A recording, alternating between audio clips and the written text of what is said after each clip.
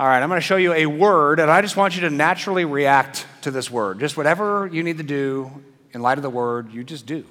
Ready? I had a moan, a bunch of laughter. This word is not exactly the most favorite word of all time. In fact, you might have heard it said, if work was supposed to be fun, they would call it fun. But it's called work for a reason. So work oftentimes is not a lot of fun. In fact, for a lot of people, this is a drudgery. There are some of us who might be blessed where we love the work that we do, and we don't wake up, hating work at all. But for a lot of us, work is this necessary evil to get that paycheck so that you and your family can eat. And you don't necessarily like what you do. So overall, work is not all that well received as a word. And I just want to show you a couple of quotes from very famous sources. I need a part-time job that pays $20,000 a week. I would take that. Sorry, I can't go to work tomorrow. I fractured my motivation. You could try that tomorrow. I'm in desperate need of a 6-month vacation twice a year.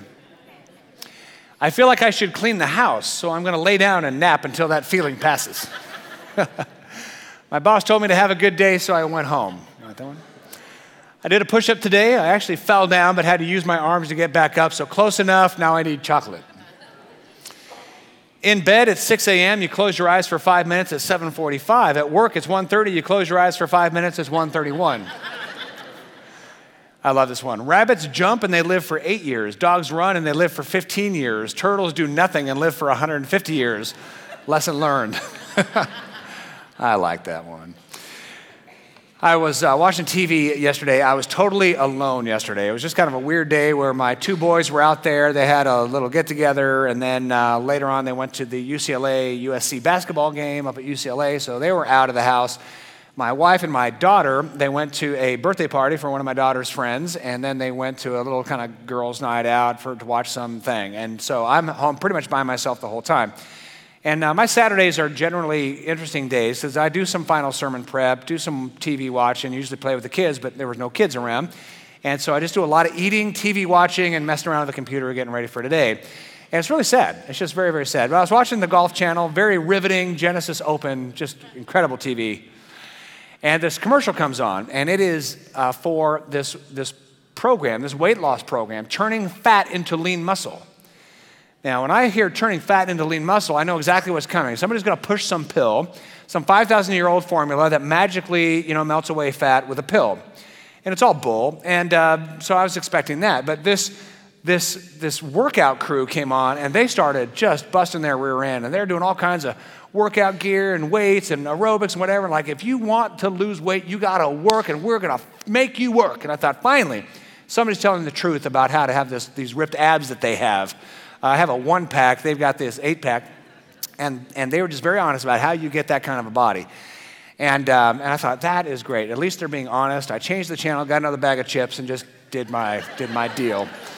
But at least they were being honest. The reality is that if there's anything worth doing, it's worth working for. You might have heard something similar to that. And a lot of life is a lot of work. Anything that is meaningful takes a lot of work. It's just the reality, right? We've got to embrace that reality. Relationships take a lot of work. Marriage takes a lot of work, right? In order to make it fire right. Lots of work. Parenting, extraordinary amounts of work. So much so I wouldn't have had kids if I knew. It's a lot of work. If you want to do something in your career, you got to work hard, to get ahead, to achieve what you want to achieve. It's a lot of work to do something significant with your life, like volunteering. If you want to impact other lives and you volunteer, it takes a sacrifice of time, it takes a sacrifice of energy. Now, here we are in our winter study. We are tackling the book of James. The book of James is a book of action. In fact, the word work is in there quite a bit. Faith without works is dead. It's this very interesting dialogue through the book of James about how faith interweaves with action, with work, right? And so through the book of James, we're going to talk about putting our faith to work. But work is something that is increasingly a foreign concept to Americans, in some part because our lives are so automated. Our lives are so automated, we have to do very little actual manual labor. In fact, some of us don't do any manual labor at all, right? Our yard is even taken care of, and house cleaning is taken care of. We do almost no manual labor. Thankfully, there are still people out there who have to put on work gloves and work boots, and they get their hands dirty and build America, build the world. That's great. But for a lot of us, it's an automated lifestyle. For example, I'm quite sure nobody here in this room got up at 4 a.m. with a gun to go kill your dinner for tonight, right? I'm pretty sure you didn't do that because our lives are so automated. And so the idea of work just kind of wastes away a little bit over time. There's a book, got some traction several years ago by author John Strauss-Baugh, and he wrote a book called Sissy Nation. Sissy Nation. And he starts the book with an admission, a self-admission, that he is, in fact, a sissy. And then he goes on to explain why he believes the entire American culture is sissified. He says, one thing all sissies have in common is fear. Americans used to be known around the world for their adventurous spirit, their bold individualism, and their brashness. We now live in a culture of fear, anxiety, paranoia, and insecurity. We're afraid literally of everything. We're afraid of sickness, afraid of death, afraid to even really live. We're afraid of strangers, outsiders, and aliens. We're afraid of the food we eat, the air we breathe, the water we drink, the soil and the weather. We're afraid that the planet itself is rejecting us. We're afraid that our neighbors are predators, afraid that our children are sex crazed, and afraid of ourselves, our own bodies, our minds, our thoughts, our desires. We're afraid of our own individuality. In fact, no sissy is independent, but always a member of some identity group, usually one that sees itself as somehow victimized or threatened. We're even afraid of the real world, afraid of reality itself, so we do whatever we can to ignore it, to insulate ourselves from reality, to guard and to protect ourselves against it, and to escape from it. We lull in safety-padded, rounded corners of virtual fantasy where constant entertainment and distractions abound. Our seatbelts are tightly secure and our helmets are strapped on, and we are afraid. So whether you agree with that or not, or agree with the tone or not, or offended by the word sissy or not, the truth there, I think, is something we can all sort of agree with, that the reality of work and toughness and vigor is kind of melting away. And as we study James, what we're going to see is a bold call to action. In fact, as we study the book of James, we're going to hear a very clear invitation to live unafraid, to live bold, and to live active lives, doing something significant with the lives God gave us. As we phrase it, to live a beautiful life. It's a bold life, an active life, a life that has to put in some work in order to achieve something truly wonderful outside ourselves. So here we are. It's a book of the New Testament, and it's a book of action. It's a book of work. And yet it's surrounded by other books written by the Apostle Paul, who was obsessed with grace. And so the question is asked, should our faith be hard work? This is a big discussion among church circles. If the New Testament is filled with the teaching of grace, and here's the book of James that talks about boldly and actively living out a life of good works, the question is asked, should our faith be hard work? And I want to stomp that out right now. The answer is absolutely not. Our relationship with God should not be hard work. That's very clear. It's an essential core of the gospel, the good news that we talk about week after week as a grace-based church. Ephesians 2:8-9 famously says this, it's by grace you've been saved. It's only by God's grace that we're forgiven and brought into a right relationship with God. And that grace is received through faith, and that faith is not even of yourselves. It's a gift of God, not by works, so that no one can boast. The Apostle Paul, who wrote half the New Testament, made it very, very clear that our faith is not hard work. In fact, our faith is in God, who did all of the work to save us, to forgive us, to give us new and eternal life. He did all the work through Jesus Christ. He bore our sin. He rose again from the dead. Our relationship with God is perfect because our sin's forgiven in Christ and Christ alone. We didn't earn it at all. So to be clear, faith is not hard work. It's easy. Jesus says, my yoke, my burden is easy and light, right? Enjoy your relationship with God. But as we receive God's grace does something within us that is powerful. In fact, the number one value of Rancho Community Church, we have 5 of them, the number one value is revealing God's transforming grace. And that is very intentionally designed because we are revealing God's grace, as the Word of God says, has been active from before the beginning of time. So we are revealing God's grace that's already there. But God's grace is also transforming. That's key. God's grace is transforming. We don't work our way to God's grace, but once we receive God's grace by faith, God's grace does a work in us that transforms us to be more and more like Christ over a lifetime. The Apostle Paul, who wrote prolifically about grace and grace alone, talks about his own life of how grace works in his life to create hard work. He says this in 1 Corinthians 15:9, "By the grace of God I am what I am, and his grace to me was not without effect." God's grace transforms. He says, "No, I worked harder than anyone, yet not I, but the grace of God that was with me." The grace of God that we receive freely in Christ does a transforming work to make us more and more like Christ, to fix a broken world, to bring hope to a hopeless world. And last week we talked about the first verses of the book of James that makes it very clear this world is broken.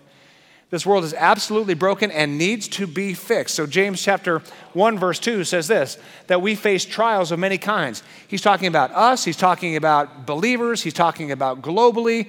We all face trials of many kinds. This world is broken. This world has suffering. This world is a world full of injustice, unfairness. That's just a reality around that, right? That's a reality. Now, in light of the reality of the brokenness of the world, we are apt to have several possible conclusions. In the face of the brokenness of the world, we can conclude that there is no God.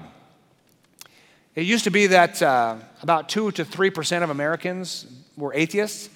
Now that's about 6 to 8% of Americans are atheists. So this is really kind of catching on that there is no God. And these folks look at the suffering of the world and say there cannot possibly be a God, and that's it. A second option is that God causes pain to punish us. This is a very misguided point of view. In fact, there are a few times in my life where I have been ashamed to be associated with the Christian faith. And I'm telling you, the pinnacle of that was after the massive earthquake in Haiti that leveled much of the country. So many Christian evangelical right-wing folks said, well, see, God is punishing Haiti for their unbelief in voodoo. I could barely believe it. I'm like, you've got to be kidding me. Are you going to say that to your neighbor who runs into a tragedy? As we talked about last week, so much of human suffering just is seemingly random. No rhyme, no reason. It is unfair to say God causes pain to punish. There's also a conclusion that God is powerless. This is called open theism. It's not really gaining or losing traction, but open theism is the belief that God just kind of is a victim of circumstance himself. So, he wakes up and, hey, what are we doing today? And something happens. Oh, I didn't see that coming. He's just kind of walking life with us. That doesn't quite seem reasonable to me. Fourth option is that God doesn't care. This one is gaining a lot of ground. This is sort of that agnostic group that believes in God because belief in God for most people is self-evident. I exist, I think, I reason, we exist, there's a cosmos, there's a reality here, it must have come from some source. And so it's self-evident that there is a God, but you look at the suffering of the world and you can't possibly say that God cares. A lot of people come to that conclusion. It's sort of a version of deism that God sort of winds up the cosmos and then leaves it to its own devices, and whether it goes well or not, it's none of his business, he doesn't care. This is really gaining traction and frankly makes some sense. There's a fifth option that we talked about just a little bit last week, that in the face of suffering, we take personal responsibility for our part in that. In fact, in James chapter 1, verse 13, it says this, and this is from the Message Bible, I love the way it's put. Don't let anyone under pressure to give in to temptation say, God is trying to trip me up. God is impervious to evil and puts evil in no one's way. I love that. God is good. Now, in God's goodness, God created the heavens and the earth, and he put mankind in charge of the earth. We read that last week. He put mankind in charge of the earth. He gave man dominion over the earth and says, you rule over it. So because mankind is ruling over the earth, mankind has a choice between good and evil, and mankind chooses evil so much. We choose to elevate ourselves. We choose to hurt other people. And while we might be at risk of saying, oh yeah, there are people who elevate themselves and hurt others, we also have to look at ourselves as well. We are part of humanity. We are part of the story of choosing evil and choosing suffering in this world. Have you ever said something, whether you meant to or not, have you ever said something to hurt another human being? You probably said something to hurt somebody you love the most. You probably said something to hurt your spouse, to hurt your kids, or to hurt your grandkids. You've probably done something to elevate yourself in your family or in your neighborhood or in your workplace, and you might have said some untruths about yourself, and you might have said some untruths about others or spread gossip that hurt other people. Humanity is made in the image of God to choose good and evil. We oftentimes choose evil and choose hurt, and every single one of us is part of the story of hurt. The question is, what are we going to do about it now? What are we going to do? Are we just going to kind of keep rolling in selfishness and rolling in hurting others, or are we going to say, no, that's going to change? And I'm going to get on board with God's plan to turn the suffering of the world that we caused, turn that suffering into goodness, God is not the creator of evil. He doesn't put evil in other people's way. So what are we going to do in the light of this hard reality that we all, the collective human consciousness, has created the evil of this world? What are we going to do now? Well, let's follow Christ and let's wage war against the suffering of this world. That's the call of the book of James, to wage war against the suffering of the world. Let's look to the example of Jesus. And here's the example of Jesus as he's reaching out and serving and caring for somebody who is sick and poor and hungry and diseased and homeless. Jesus gave his life as the full expression of the heart of God to relieve the suffering of the world. That's part of our lineage, part of our heritage. Jesus says in Luke 19:10, I came to seek and save that which was lost. He even went so far as to give his life bearing the full suffering of the world upon himself. He gave his life bearing the world's sin upon himself. That is the measure of the heart of God, to forgive by bearing the suffering of the world, to make the world better by bearing the suffering of the world upon himself. Jesus had 4 siblings, it is said, and one of those siblings, his younger brother, was James the Just. This is an ancient depiction of James the Just, and it shows one of his values is to uphold the word of truth. And then his face, we'll talk about that just a little bit, proves his dedication to help those who are suffering. James the Just is the brother of Jesus. He gave his life to minister to those who are suffering, so much so he took a vow of poverty. He chose never to eat or drink anything expensive. So he ate no meat, he drank no wine. He did not shave. He did not want to put any attention to his physical appearance to show any kind of vanity whatsoever. He never shaved his face. He never bathed. I know it's kind of gross, right? Never bathed. But I just want to let you into James' heart here. James had a heart for those who were suffering. So if there were homeless people who could not bathe, he himself would not bathe. He wanted to experience their suffering upon himself. He did not wear fine fabrics. He only wore old linen. One of his titles, besides James the Just, was James the Perpetual Virgin. He never had a relationship with a woman, never got married. He wanted to live a life of isolation and suffering. That's the life he chose to live. Now, anybody here want to sign up for that? We're taking sign-ups now on the app later. No, me neither. That's not my calling. And fortunately, James, brother of Jesus, did not impose his lifestyle on anybody. He does not, throughout the whole book of James, he never asks us to live the life he lived. But he does ask us to live a life that relieves other people of suffering in the lineage of Jesus and in the lineage of James. So in James 1:17, he makes a turn from talking about suffering now to talking about hope. He says, for every good and perfect gift is from above. Now he's talking about a positive, hopeful vision for the future. And these good and perfect gifts come down from the Father of the heavenly lights, who does not change like shifting shadows. So suffering is like shifting shadows. That's how suffering comes. So, you're cruising down one day, then all of a sudden you're diagnosed with a disease. Things are going fine, you lose a loved one. Life's going well, you lose a job. I mean, these are the kinds of things that happen in life. This is just the way it is. Suffering happens in seemingly random ways. But God is the Father of the light. In other words, like the stars. They don't move. They're not shadows. They're permanent and they're steady. God's goodness is permanent and steady. So the world that humanity presides over is a world of suffering. But God says, I am making a permanent and steady promise to this suffering world. Trust me, follow me, work out your faith in powerful ways, and this world is going to transform from a world of suffering to a world of goodness and grace. He says, he chose us. This is powerful.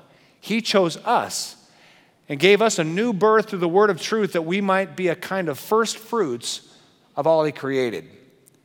Now there's some old religious jargon in there, and I want to just unpack first fruits for just a minute.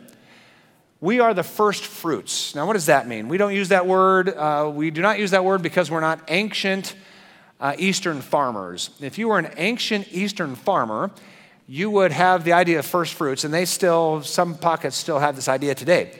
So you're a farmer. You take the harvest in the spring, and you take about 1/50th of that harvest and you give it to the temple. And this is true of nearly every Eastern religion. There's a first fruits offering. Well, the Jews are an Eastern religion. And so God in Deuteronomy said, here's how you perform the first fruits offering. If you're a Jewish farmer, you take about 1/50th of that harvest, you give it to the temple for the provision of the work of God, and that's how it goes. Now, there's a reason you gave the first fruits offering. You did that to show allegiance to God, but you also did that so that the 1/50th of the offering you gave to the temple would then return blessing to every bit of the harvest. The people of Israel were also called first fruits. They were the first people to have God's grace and God's goodness and God's forgiveness. And so they're the first ones. They're the forerunners in the world so that now all of the world can know God's grace and goodness. They're the first fruits. In 1 Corinthians 15, the resurrection of Jesus is considered to be the first fruit of the resurrection. He's the first one to go before us all who will be raised from the dead. So the idea of first fruit is that we are the forerunner of goodness so that later goodness can come to the whole. To put it very specifically, first fruit is a small portion of the present that will one day be the norm for all things in the future. The book of James calls us the first fruits. It's the first fruit of mercy to a broken world, the first fruit of goodness to an evil world, so that one day all of the world would be good. God calls us to be that small portion in the present so that one day the whole world will experience God's transforming grace. That's who we are. In a world that's broken, in a world of suffering, we wage war against suffering and we bring the goodness of God to a broken world. We're the first fruits so that one day the whole world will become alive by God's grace. So how do we do that? How do we live that kind of life as a first fruit, showing off the light and the grace and goodness of God? 2 quick things and we're done. Number one, we've got to actively examine our own life.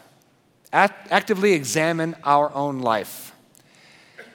This is not always easy. It's not always easy to do self-examination because we might be afraid of what might come. We might be afraid of what we're going to see. James talks about this self-examination in this way. He says, do not merely listen to the word and so deceive yourself. Do what it says. Later in James chapter 2, he says, don't just hear the word, but do it. Faith without works is dead. So he's talking about works and an active, beautiful life here.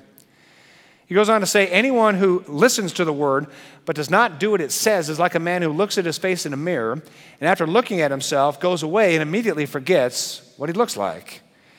Now this is very funny coming from a guy who never shaved and looked like filth, right? He uses a mirror analogy. He probably was being convicted that, yeah, I do look pretty gross. So I brought a mirror. It's a bath mirror from our house.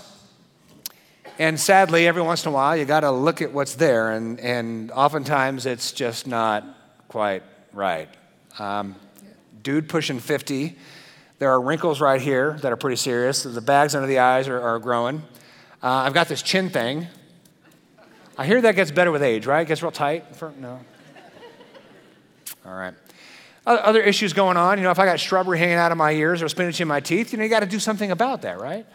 And so you look at a mirror and you are supposed to do something about it. And that's what James says we're supposed to do when faced with the perfect law. The perfect law. What he's essentially saying is that self-evaluation is necessary in order for us to go to war against the suffering of this world. We have to ask ourselves, where are we causing suffering? Where do we need to improve? Where do we need to show mercy? Where do we need to show selfless love? James goes on to say this in James 1:25. He says, the man who looks intently into the perfect law that gives freedom and continues to do this, not forgetting what he has heard, but doing it, he will be blessed in what he does. You want to live a life that is beautiful? You want to live a life that is meaningful and profound? Look at the perfect law and make some changes. Those changes don't earn us favor with God. They don't earn forgiveness. They don't earn eternal life, but it's a work of grace within us. We look at the law, we make some changes. So what is the law? When we talk about the law, we might say, well, 10 Commandments, the Old Testament. I don't think that's what James is talking about. James is a follower of his brother Jesus Christ, and he is looking to Jesus Christ as his leader and following Jesus Christ even in his own suffering. And so I believe James is looking back to the law that Jesus articulated. Jesus says all of the law, all the prophets, all the 10 Commandments, all the Old Testament can be summarized in love. Love the Lord your God with all your heart, soul, and your mind. This is the first and greatest commandment. The second is like it. Love your neighbor as yourself. That's the summary of the law. In the very next chapter, James chapter 2, verse 8, James makes it very clear what the law is. If you really keep the royal law found in Scripture, which is to love your neighbor as yourself, you're doing right. Whenever James talks about the law, he's talking about love. So the mirror we look at when we examine our own life is the mirror of love. It's a perfect mirror of love. And we want to ask ourselves the question, and it's a doozy of a question. We want to ask ourselves the question, am I loving like Christ loved? That's what James is calling us to. Am I loving like Christ loved? Well, I'm not perfect. I can't love as perfectly as Christ. Well, I get that. You can't, I can't. I totally get that. But we look at the mirror, the perfect love of Christ, and we say, okay, I've got some things that need to get tweaked. I've got some, wrinkles, some bags, some chin, and some spinach on the teeth. Let's get this thing squared away. Let's do some work of loving more like Christ. That's our lifelong journey. We may never arrive at Christ's perfect love, but that's a lifelong journey of grace. So we have to do some self-evaluation, and finally, to actively improve the lives of others. To actively improve the lives of others. James chapter 1 ends with a very simple description of what the real royal law is and how that really plays out in improving others' lives. He says, religion that God our Father accepts as pure and faultless is this. He doesn't give a list of do's and don'ts. He doesn't give a list of commandments or religious expectations. Pure and faultless religion is to look after orphans and widows in their distress and to keep oneself from being polluted by the world. That is James' definition of a life well lived, a beautiful life, a life that is alleviating suffering and replacing that with good, a life that looks after people who are struggling. And during the time of Christ and the time of the early church, orphans and widows were struggling because everybody was looking out for their own. Everybody would look out for their own kids, their own family. And so where there was a child that was fatherless and motherless, nobody cared about that child. Because, who cares? It wasn't a part of my family. Who cares about that kid? That was the normal culture in the religious system of Judaism. It missed the mark in powerful ways. And James was confronting that, and Jesus confronted that. True religion, a true, meaningful, and beautiful life, looks after the orphans and the widows. This is the heart that animates so much of what Rancho Community does. We do so much, collectively, we do so much to help people who are struggling. We operate the community mission of Hope and the Temecula Pantry and Hope Lake Elsinore, helping hundreds and hundreds of families make it through the end of the month with food so they can pay their bills, keep the lights on, prevent homelessness. Imani Christian School, over the years, will educate thousands of orphan Kenyans in a Christ-centered environment and equip them to change Africa. Plus One Palawano has a staff of 10 that goes up to the highlands of this tribal group that we've been in relationship for 30 years and is now reducing the child mortality rate from 50% to 15% by just solving basic needs that nobody cared about before we got there. Needs like curing malaria, making sure they have nutrition so they don't have dirty water and dying from diarrhea and malnutrition, preventable issues. There's a reason why I have Celebrate Recovery next door every Thursday night at 6:30 with 20 groups leading people to freedom from addiction, from anger, from depression, from anxiety, from being the victim of abuse, walking with them in their grief of losing a loved one or a child who committed suicide. We are walking alongside these families who are struggling. We opened Safe Harbor Counseling Center to help strengthen and save families locally. We have our impact department addressing issues from human trafficking to international justice, mobilizing Rancho Community Church locally and globally to alleviate suffering. Every department at Rancho, from children's ministries to mature adult ministries, are actively involved in alleviating suffering in this world and replacing it with the goodness and grace of Jesus Christ. I can't tell you how excited I am to stand right there on those stairs watching the announcements of youth going on mission trips. For our middle school students to spend 3 days in downtown LA ministering to those who are homeless. To have our high school students all over this world having wonderful experiences of alleviating suffering and replacing it with God's grace. And all this is fueled by your volunteer hours. And so for every volunteer hour you put in, whether it's at Rancho or a Rancho partner or just doing something good in our community, you are involved in being the first fruits of God's light in this world, waging war against suffering and replacing it with good. That's what we're all about, that goodness that comes from God's grace in Jesus Christ. I'll never forget the first time I was asked to help people who were in need. We had a group of latchkey middle school kids here at Rancho. I was 17 years old, so this is forever ago. And I was in a high school youth group helping to lead that. And somebody said, hey, do you want to lead that group of middle school students? And I said, absolutely not. I ended up doing it. Didn't really want to, but I ended up doing it. And that summer changed my life. I still know some of these kids to this very day. Now, this was in the time of irresponsibility, right, where a 17-year-old could lead a group of minors and drive them around every day all summer. No seatbelts. I mean, I wish those days were back. I mean, that was just awesome. Everybody's got to be all safe. That was the first time my whole world opened. Now, whether from there I ended up in ministry or ended up in the marketplace, that would have changed my life forever and has changed my life forever. Just taking that risk to get involved, taking some time and doing something good for others. One of my mentors is Monty Sharp. He's been mentoring me since I was 14 years old and still in town and still ministering to youth all throughout the valley. He lives his life to just bless people every day. Just bless people every day. Now, whether or not you can lead in a ministry or not, maybe you can, maybe you can't, maybe you don't feel equipped or have the time, you can do what Monty does. Monty spends every day of his life blessing everybody he meets. So I know when I go to breakfast with Monty, I know he's going to spend half of our time together making everybody's day around him. I mean, the booth to the back, the front, the side, every server that comes his direction is going to feel like they are the absolute center of the universe when he talks to them. The way he looks at them, the way he asks them questions, the way he cares, the way he tips. I mean, that's a guy who's blessing the world around him. I want to be like Monty when I grow up.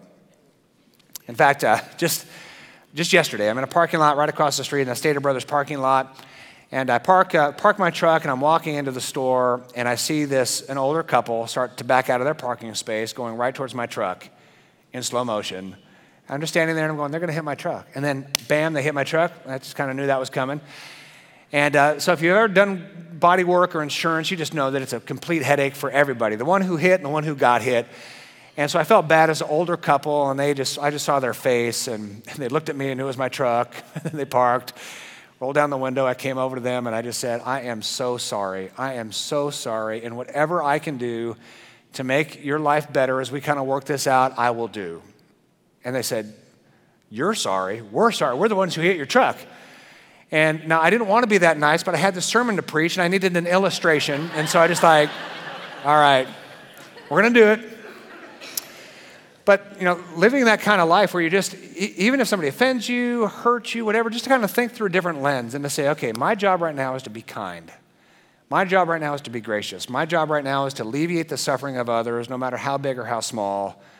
I want to bear the burdens of other people, place it upon myself, and I want to be a little bit of the first fruits of the light and the grace of God in this world. I mean, just imagine our church, a few thousand people here today. Just imagine our church looking at the mirror of God's perfect love and say, you know what, I can make some tweaks. And I can live my life in a way that blesses others. My mom is one of my heroes. She was in the last service. I actually cried a little bit. Didn't see that coming, but she's in the last service. And, my family's been through a lot, and God's grace has just fixed our family in incredible ways. And my mom's one of my heroes. She's a retired lady. She worked her whole life full time. I mean, just really working hard to help provide for the family. And she's retired, and she's enjoying her retirement. She's sleeping in late and, here and there, and she's going on trips, RV trips, and just enjoying retirement. But 3 times a week, she spends a few hours, and she alleviates the suffering of others. She'll go over to the Community Mission of Hope, and she'll just get to know some people and people who are right there on the edge, or spend some time with a homeless woman just to kind of be there and to be a friend. Later in the week, she goes to Project Touch and just is around this group of homeless folks who are sheltered. On Thursdays, she goes to the hospital. She goes room by room, every room of that hospital, just to bless people's lives who are hurting and afraid. Just unassuming, not a trained theologian. She just worked very hard her whole life, but she chose to live her life to alleviate the suffering of the world around her and replace it with God's love and grace. She's one of my heroes. All of us can make little decisions to just give a little bit of time, a little bit of effort, a little bit of skill, a little bit of love to improve the world around us. For James, it cost him his life. James, the brother of Jesus, battled oppression his entire life. James, the brother of Jesus, suffered with those who suffer his entire life. And he battled the religious leaders as Jesus battled the religious leaders. And And that battle resulted in the crucifixion of Christ, and for James, it was almost the same. In his 50s, James was arrested by the religious leaders of the time, the oppressors who were causing suffering. They took him to the top of the temple and they threw his body off the temple. He hit the ground, his body was mangled, it didn't kill him. They surrounded him and started throwing rocks at him, pummeling his body with rocks, and they ended his life by taking a club to his head, crushing his skull. That's how James, the author of this book, died.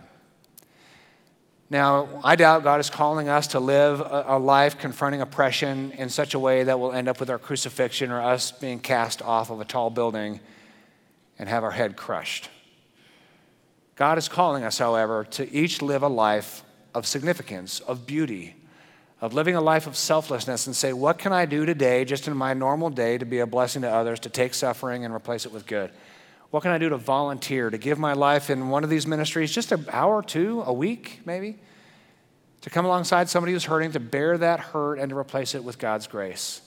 As God uses each of us together, he is creating a new community to make a whole new world that isn't defined by suffering and pain and death, but is defined by God's grace, God's love, and God's eternal life freely given in Christ. Let's pray. Our God and Father, we thank you for the example of Jesus, who gave his life, every bit of it, including giving his life quite literally on a cross to suffer every bit of the pain the world endures. He took it upon himself.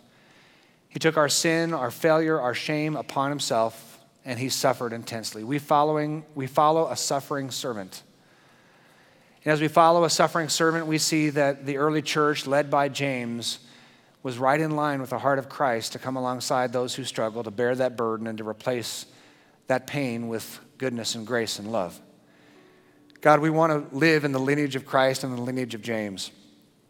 We want to live a life every day that just blesses other people, that lives for their benefit, that looks through the lens of putting others first, not always having to be first or having to get the attention or having our way, but God, making sure that other people's lives around us are happier, are more fulfilled.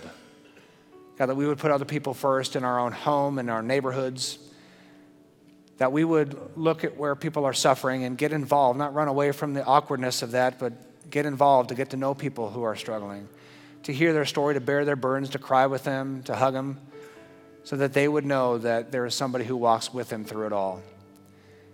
And as we walk with them through their suffering, they will know that God himself walks with them because you walk with us.